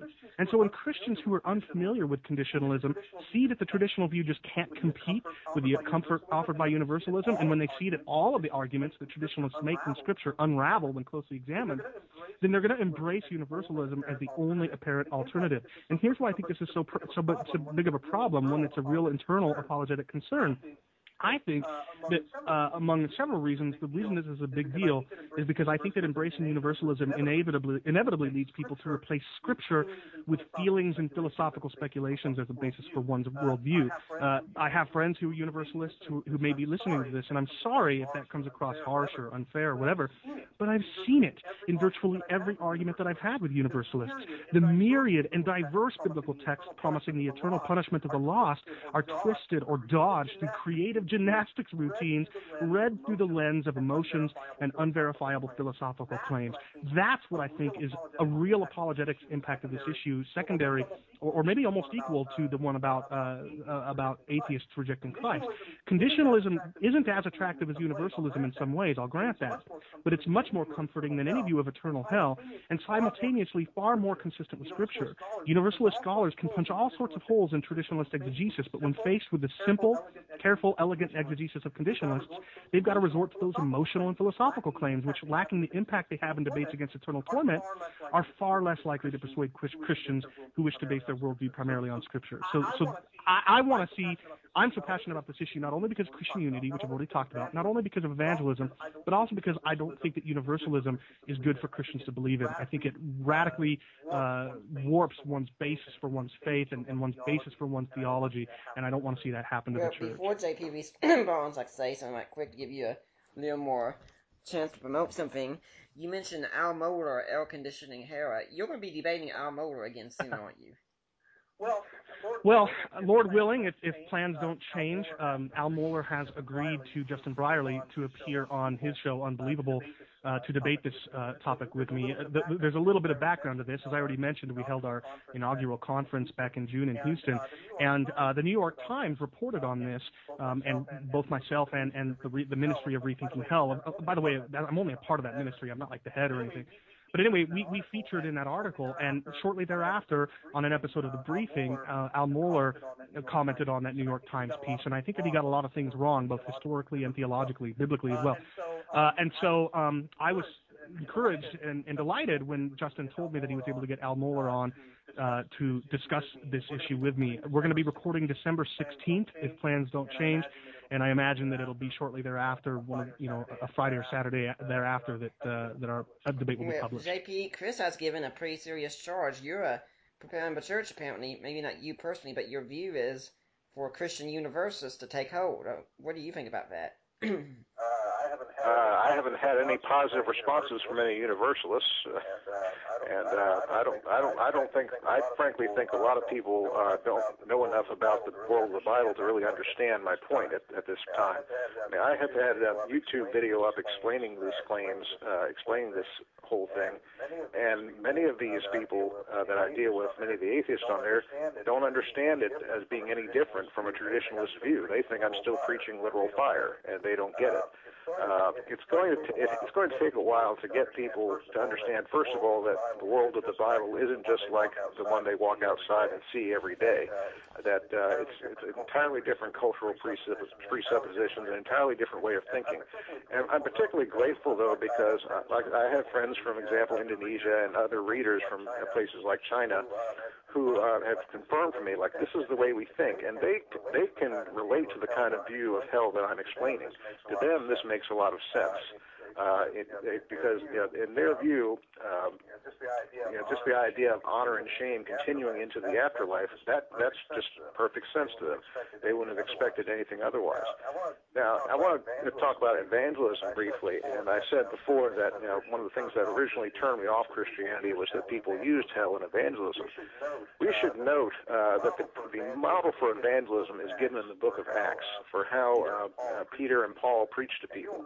And you'll notice that there isn't a whole lot of mention of hell in any of those preachings. You see that they focus on proofs such as Jesus rising from the dead, Jesus fulfilling Old Testament prophecy, Jesus and the apostles doing miracles. If we ever get to any kind of judgment or condemnation, it's sort of briefly mentioned at the end as like, you better act because this might be a result if you don't. But it's certainly not any sort of emphasis placed on it as it is today. There was one fellow, an atheist on YouTube I dealt with recently who, I'm curious to see whether Chris has heard of this guy. You ever heard of a fellow named Estes Perkel? No. Well, he apparently did a film a long time ago. He held the traditional literal fire and torture view of hell, and he made a film in which he tried to depict what that would be like. And it's exactly the kind of film that would make both of us cringe, although maybe for slightly different reasons. And this is what some people view as evangelism. And I said, well, no wonder we're having so many problems. If this is what you put first, and people are imagining their friends and neighbors in this condition and whatnot. And at the same time, I'd have to say, I'm not so sure, and I'd be curious, has Rethinking Hell made any YouTube videos yet or anything like that? Just yes or no on that? Okay. Have you had any reactions from atheists or others to that? Yeah, I mean, as I've already indicated, not all atheists are going to react more positively to our view than to any traditional view. And so certainly there have been atheists who are like, oh, I mean, it can happen in one of two different directions. They could say either, and they have said either, oh, so instead of torturing us forever, God is just going to obliterate us, you know, as if it's equally bad. Or they'll go the other direction and say, oh, if I don't believe, I'll just, you know, cease to be. You know, yeah, it's the reactions are mixed for sure. Yeah, I was just curious about that because I know there's, like I said at the beginning, there's some people who are never going to be pleased unless God gives them flowers and candy when they show up, and even then they might say it's the wrong flavor candy. But we certainly need to move away. You know, we need to follow the New Testament model of evangelism a little more closely. You know, they did not tell people to believe based on hell. They also did not tell people to believe based on their personal testimony. And, I'm not saying don't ever use that. I've written an article on this where I explain that I don't think we need to completely stop using it since it's so much a part of our culture to use that kind of thing. But we need to concentrate more on the evidence, and that's for example, Jesus rising from the dead. That's what Paul said. If Christ is not risen, your faith is in vain. And so that is the key point. That is the reason to become a Christian, because X act happened in history. And we need to shift the focus to that particular way of thinking and stop dealing so much with with personal interactions and how we feel about things. That's going to be hard to do, but I think it's a necessary focus. I can agree to that. Sure. Chris, one thing I'm thinking about with what JP was saying, and you said that so many atheists have looked at your video and said, well, I'm just going to be obliterated if I don't believe. Some people could say, doesn't this give you kind of some concern, because it looks like the judgment for you is going to be everyone gets the same kind of treatment, because there aren't any degrees of obliterated. You're either annihilated or you're not. Yeah, I mean, the question of proportional justice, I think, is an important one, but it's too often treated by traditionalists who have apparently no imagination. I'm not accusing you of that, but it's too often treated by traditionalists who have a terrible imagination as if there simply is no possible way to account for degrees of justice in traditionalism. I actually think the challenge is far better a challenge against any traditional view, because if everybody lives forever, I don't care what degree of torment they're in, they're going to experience it forever, and I think it's going to be equal in either way. But I don't make that an emphasis of my argument, so I'm just mentioning that in passing. In terms of our view, how can proportional justice be accounted for? I think there are several ways. First of all, I think that the difference between being killed by means of the electric chair or by hanging or by shooting or lethal injection, the experience of being put to death is actually quite different in each of those cases. And I'll be frank, if I had to be executed for something, I would much rather go relatively peacefully by a lethal injection than by an electric chair or by hanging or whatever. So I think that the means by which we are destroyed can certainly account for degrees of punishment.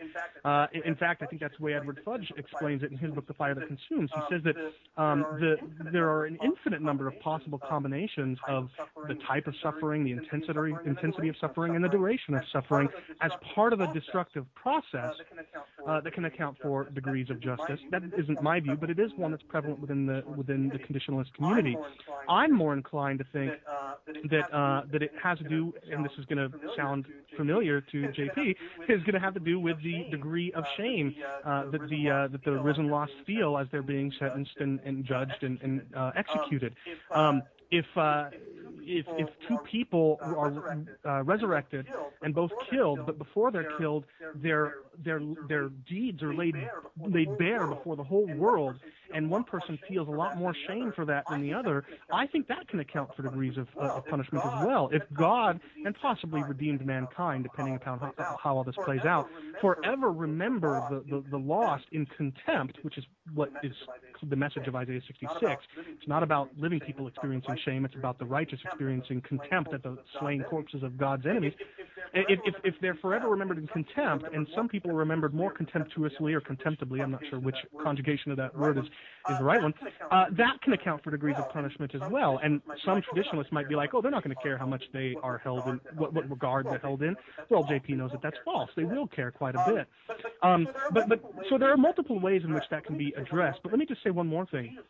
Jesus said, or maybe it was Paul, I'm not a biblical encyclopedia, said that if you're guilty of one sin, then you're guilty of violating the entire James. law. Is it possible that we think too highly of, is it possible that we think too much about the disparity between two people's sins? I think it's possible. Will there be a difference? Sure, but is there that big of a difference between fantasizing about another woman, instead of your wife, versus killing a bunch of people? There's a difference, but maybe that difference is not as pronounced as we might think. JP, what do you think about all that? Well, you better ask your wife about that. You might end up being the one killed. That's what I'm saying. Yeah. There's certainly, there is certainly too much of a focus on which sin is worse. And I'll just throw out the example of this. I've said to people that homosexuality is too often viewed as a super sin. I point out, and it's rightly pointed out that you can go to a church and while they're condemning homosexuals, you've obviously got people who have been engaging a little too much gluttony at the Golden Corral. And what about their sin? That's not our job, and it's certainly our job to point out sin to a certain extent when it can cause harm. But we're not in a position to be deciding who's doing the worst sin, and certainly let God take care of things like that. And again, we all agree that whatever we think is the eternal fate of people, we agree that God is going to be fair, and we agree that God is going to be just. And so let's not bother trying to do His job for Him. Well, JP, what do you think about the position? Or do you think it's a problem for conditionalism? Do you think it does kind of make it seem that everyone gets the same kind of treatment? You do need to explain that to some extent to a lot of people, because many people still have a sense of justice. Even in the criminal justice system, people would object very much if they thought a rapist was being punished the same amount as someone who just bought an ounce of marijuana. So I would say certainly conditionalists are going to have to come up with some kind of explanation for that, even if it's the one like Chris gave, which I imagine might satisfy some people. I don't know. I'll be interested if he tries that out to see what kind of reaction it gets. And I suppose we should point out fairly that even if people don't like it, that's certainly not a judgment as to whether or not the view is true. Well, and let's also point out that these are the same kinds of people who probably would object to the state putting two people together in life in prison when one has killed a bunch of people and the other has just smoked some pot. So I don't think that the traditional view fares any better in this regard.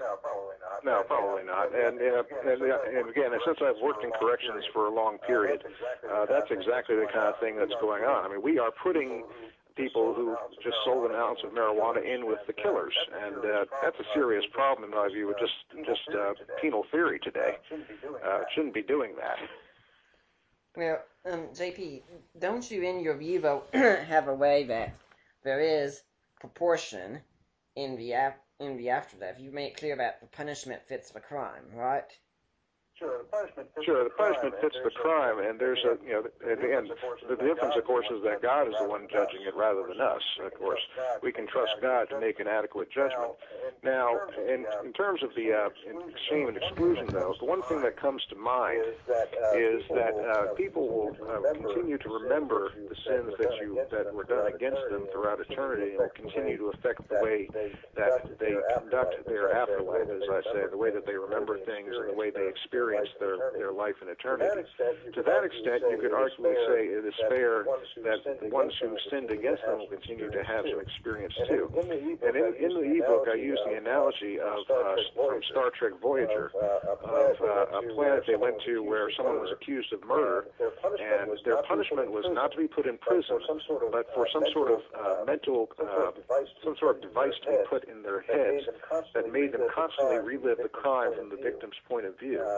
And something to that effect, I think, might be a fair thing to experience throughout eternity, because the person you did that to is going to experience it throughout eternity too. And of course, it might be a case where as time passes on, it'll become less painful to them, and in that case, your own reliving of the crime will become less painful as well. But in general, again, my thought has been that the life of the unsaved will maybe not be much different than it is here now. And again, I use the analogy of living in a trailer park. What do you think about that, Chris? I'll just leave it by saying I don't think much of it. I mean, I think that when you, with the utmost respect for JP, I've already said I have respect for him and for his ministry, and I encourage people to support it. When you read the myriad and diverse texts that promise execution for the lost in a radically opposite way, and I do think it is radically opposite, then of course you're going to have to come up with what I think are all sorts of machinations and things like appealing to Star Trek Voyager and stuff. I mean, in my case, it's real simple. I can simply appeal to the difference that most people recognize between being bled out to death, for example, which will be painful and take a while until you fall asleep, or executed by means of the electric chair or by hanging or whatever, or just being peacefully put to sleep. I mean, the differences between the experience of being put to death is something I think we're familiar with. I don't think that we need to come up with all sorts of inventions. But I just want to reiterate, this is not for me a critical point of contention. I think that both views have an equal difficulty, however difficult that is, at answering how on one hand God can be just in proportionally just in putting everybody to death forever, or eternally tormenting people, whatever that torment consists in. Either way, I think things are equally difficult. JP, do you think you're using some machinations and such, as Chris said, or? I'm trying to explain concepts in ways people can understand, which is something that I frequently try to do. But I think the important thing to note in this particular case, I did not come to this whole thing looking for a solution to the problem of hell. What happened is that I studied their social world. I studied this whole template of honor and shame. And as I started to study it more deeply, I realized, well, wait a minute, this has some bearing on the whole issue of hell as well. So I wasn't looking for that solution. I didn't actually come to study hell until afterwards, until after all this had been in my head about the social world of the Bible. And with that in mind, what I'd say is brings my view to the fore and makes it a better one, is that it deals with the text as people of that time would have understood it, and how they would have interpreted it, with the primary understanding of honor and shame as their chief concern. And so, in that case, what would they think of this view, this picture of a dead body? They would think, well, this has to do mainly with eternal shame. This has to do with the experience of shame. And that's what I would come at this whole thing as. Hey, Nick, do you mind if I ask? We don't have a lot of time left, and I wonder, there's an argument that plays somewhat prevalently in both the article at Tectonics on annihilationism, as well as in the book, having to do with the way that Jesus' first century audience, in particular the Pharisees, would have understood his language about final punishment. And I'd really love an opportunity to dialogue on that a little bit. Do you think we could spend a few minutes about that? I really don't think we have enough at this point, but maybe if you can ask one quick question on it, and JP can give a quick response. I'll just put it this way. In his book and on his website, he makes the argument that according to Josephus, the Pharisees believed in eternal torment, and since Jesus didn't contradict them explicitly, that therefore his words ought to be understood in light of how the Pharisees would have understood it. Now, I think that Jesus goes through all sorts of ways to counter any notion any of his contemporaries might have had that the lost would be eternally tormented. But because Josephus' testimony plays so prevalently in JP's argument, I'd like to know what JP makes of Josephus' claim, apparently anyway, that the lost would not be resurrected, but would instead suffer their eternal torment in a disembodied Hades. I mean, after all, Josephus writes that the Pharisees also believe that souls have an immortal vigor in them, and that under the earth there will be rewards or punishments according as they have lived virtuously and viciously in this life. And the latter, that is the vicious, are to be detained in an everlasting prison, but that the former shall have power to revive and live again. And elsewhere he said, the Pharisees say that all souls are incorruptible, but that the souls of good men are removed into other bodies, but that the souls of bad men are subject to eternal punishment. Now, I'm not making from that last statement that Josephus believed, that the Pharisees believed in the Platonic transmigration of souls, as some people have tried to argue. That's not my point. But my point is that in both of these places, Josephus makes it pretty darn clear that in his view, the Pharisees denied that the lost would be resurrected. But of course, we know from Paul's testimony, who is far more reliable in my eyes than Josephus was. We know from Paul in Acts 24 that the Pharisees did believe that the wicked would be resurrected. He says, I worship the God of our fathers, believing everything laid down by the law and written in the prophets, having a hope in God, which these men, the Pharisees that is, themselves accept that there will be a resurrection of both the just and the unjust. So the question I have for you, JP, is if we're going to rely somewhat on the testimony of Josephus concerning what the Pharisees believed in the afterlife, should we therefore disbelieve Paul when he said that the Pharisees believed that the lost would be resurrected? Well, there are a couple of things on that that made it a couple of different branches of the Pharisees. I mean, we have some evidence that they were a more diverse group than is commonly realized. Paul himself, was under one particular teacher, under Gamaliel. Gamaliel, and another branch of the Pharisees may have believed an entirely different thing. We know certainly that Paul got the Pharisees and Sadducees going after each other just by saying a couple of things, and I'm sure you could have gotten a few groups of Pharisees going at each other just by saying a few things. I mean, they certainly disagreed about Jesus, for example. On the one hand, you had Nicodemus, who obviously respected Jesus, but you had other Pharisees who did not respect Jesus, or you had other Pharisees that respected him or did not respect him. So, clearly we have to be critical with these kind of things. And unless Jesus confronted the Pharisees specifically on the issue of the resurrection of the lost, we really can't say much more on that to the extent that I did on that issue. Well, I just want to affirm everything you just said. That there may have been a diversity, and so I think that we really need to put to bed this argument that because Josephus said that the Pharisees believe in eternal torment, therefore they must all have done so. And I'm glad we can agree on that. I'm just saying we have to give some weight to it. We have to explain it. Okay, I'm going to jump in here again because we're getting to a point where we need to be wrapping things up here. And I'm sure both JP and Chris would agree with me on this one that this kind of debate should not be the final arbiter in the study. Go do your study afterwards. This should be the beginning. And they both got great resources for that study. Absolutely. Yeah. Absolutely. Yep, absolutely. One thing we agree on is never stop studying. And you got me right there agreeing too. Now, Chris, if someone wants to find out more about you and what you're doing, where do they need to go? Theopologetics.com is my personal blog and podcast. It's slowed down a bit. I don't do this for a living. I'm a software engineer, and I have a family of 4 kids and a wife. And as JP, I'm sure can imagine, that leaves me with precious little time to do this kind of stuff. One day, perhaps God will bless me with the ability to do this full time, but unfortunately, He hasn't yet.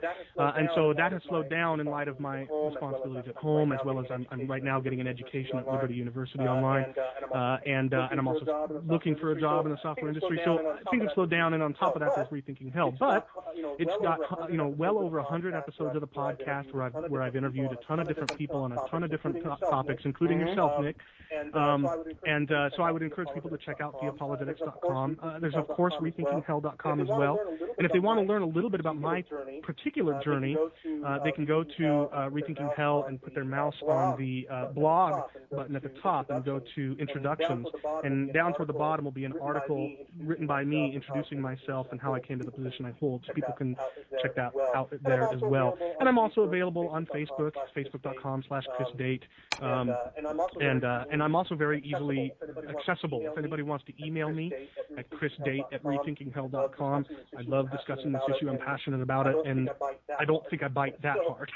So I'd encourage people to check me out. Yeah, and it's also worth pointing out that when I came on your show, it wasn't just me. My wife was there with me as well. We were talking about Asperger's and how the way church treats it today. That's right, and I think that we're still trying to work out for you to come on my show to talk about presuppositional apologetics, because I know that you're a critic to some extent of that apologetic methodology, whereas that's the direction I lean, and so we'll make that happen in the not too distant future. There's also talk about a debate coming up on here sometime in the future on that topic. Is there any final word in general you'd like to leave for the audience today?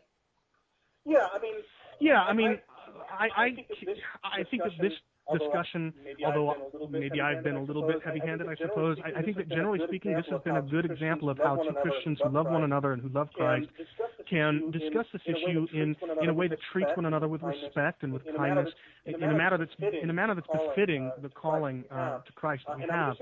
And I would just encourage Christians, whatever view they hold on this topic, to realize that this issue is not one worthy of division. There are certainly issues worth dividing over: the deity of Christ, the nature of the triune Godhead, the resurrection. I mean, unfortunately, too many Christians are denying the bodily resurrection of both Christ and mankind in the future, and that is, frankly, deplorable.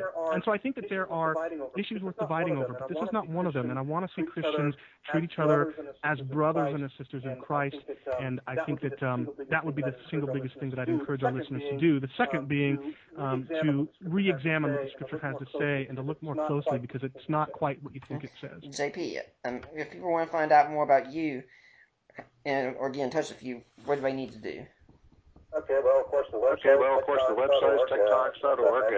As I mentioned, the email address is jphold, jphold, at att.net.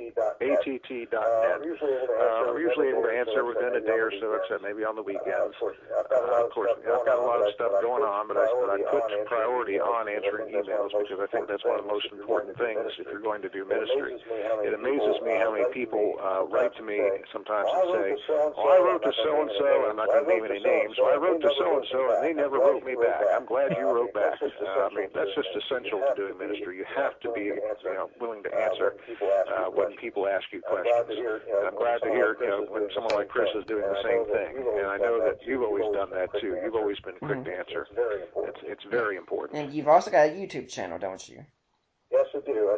Yes, I do. Tecton TV, where I use sort of a very primitive animation, the best you can do when you're not using software, which I think is kind of cheating anyway. But I try. That's one of the places where I pursue my mission of trying to explain things in ways that anyone can understand easily. And inevitably, unfortunately, that can cause a compromise with getting all the details straight. But it does help at least give people a taste of things that they need to know. My wife and I have sometimes done voices for your videos, in fact. Yeah, you have. And in fact, I think the last one you just did, one of yours was just posted within the last week or so, when you were the voice. Oh, yeah, we'll have to tell Chris what character you played. Nick actually plays the role of Lucy, who is like a sort of a cartoon version of Lucifer. Yeah, Well, it's worth mentioning, by the way, Nick, really quick, that I've interviewed a couple of other folks that are connected with your ministry, JP. On Rethinking Hell, I interviewed Adam and Melanie Zenz, and I think that Melanie Zenz in particular has contributed to voices in your videos. Isn't that right? Yes, she has. She's one of the, along with Nick's wife, she's one of the leading female voice actors, and her brother Zach has also contributed too. I think the one they were both in, which was one of the funniest I ever did, was a parody of Storage Wars, where some atheists were trying to find artifacts in a Jerusalem storage facility that they thought would disprove the New Testament. Yeah, I can say when my wife saw that I was doing the voice of the devil, she thought, well, that explains a lot. JP, do you have any final word you'd like to leave? No, not at this point. Not at this point. I think we're all set, and I just say if anyone wants further information from either of us, I imagine they'll want to check out our written material on the subject. Because debates are good for getting a taste of things, but if you want a full story, you always have to go to something more in depth, like something that's in writing. I'd like to thank both of you for coming on. I hope we'll see both of you back here again sometime. Thank you. Thank you. Thank you. And for now, I'm Nick Peters. I'd like to remind you, next week, Cynthia Hampton is going to be on discussing Jehovah's Witnesses. And I'll be back next week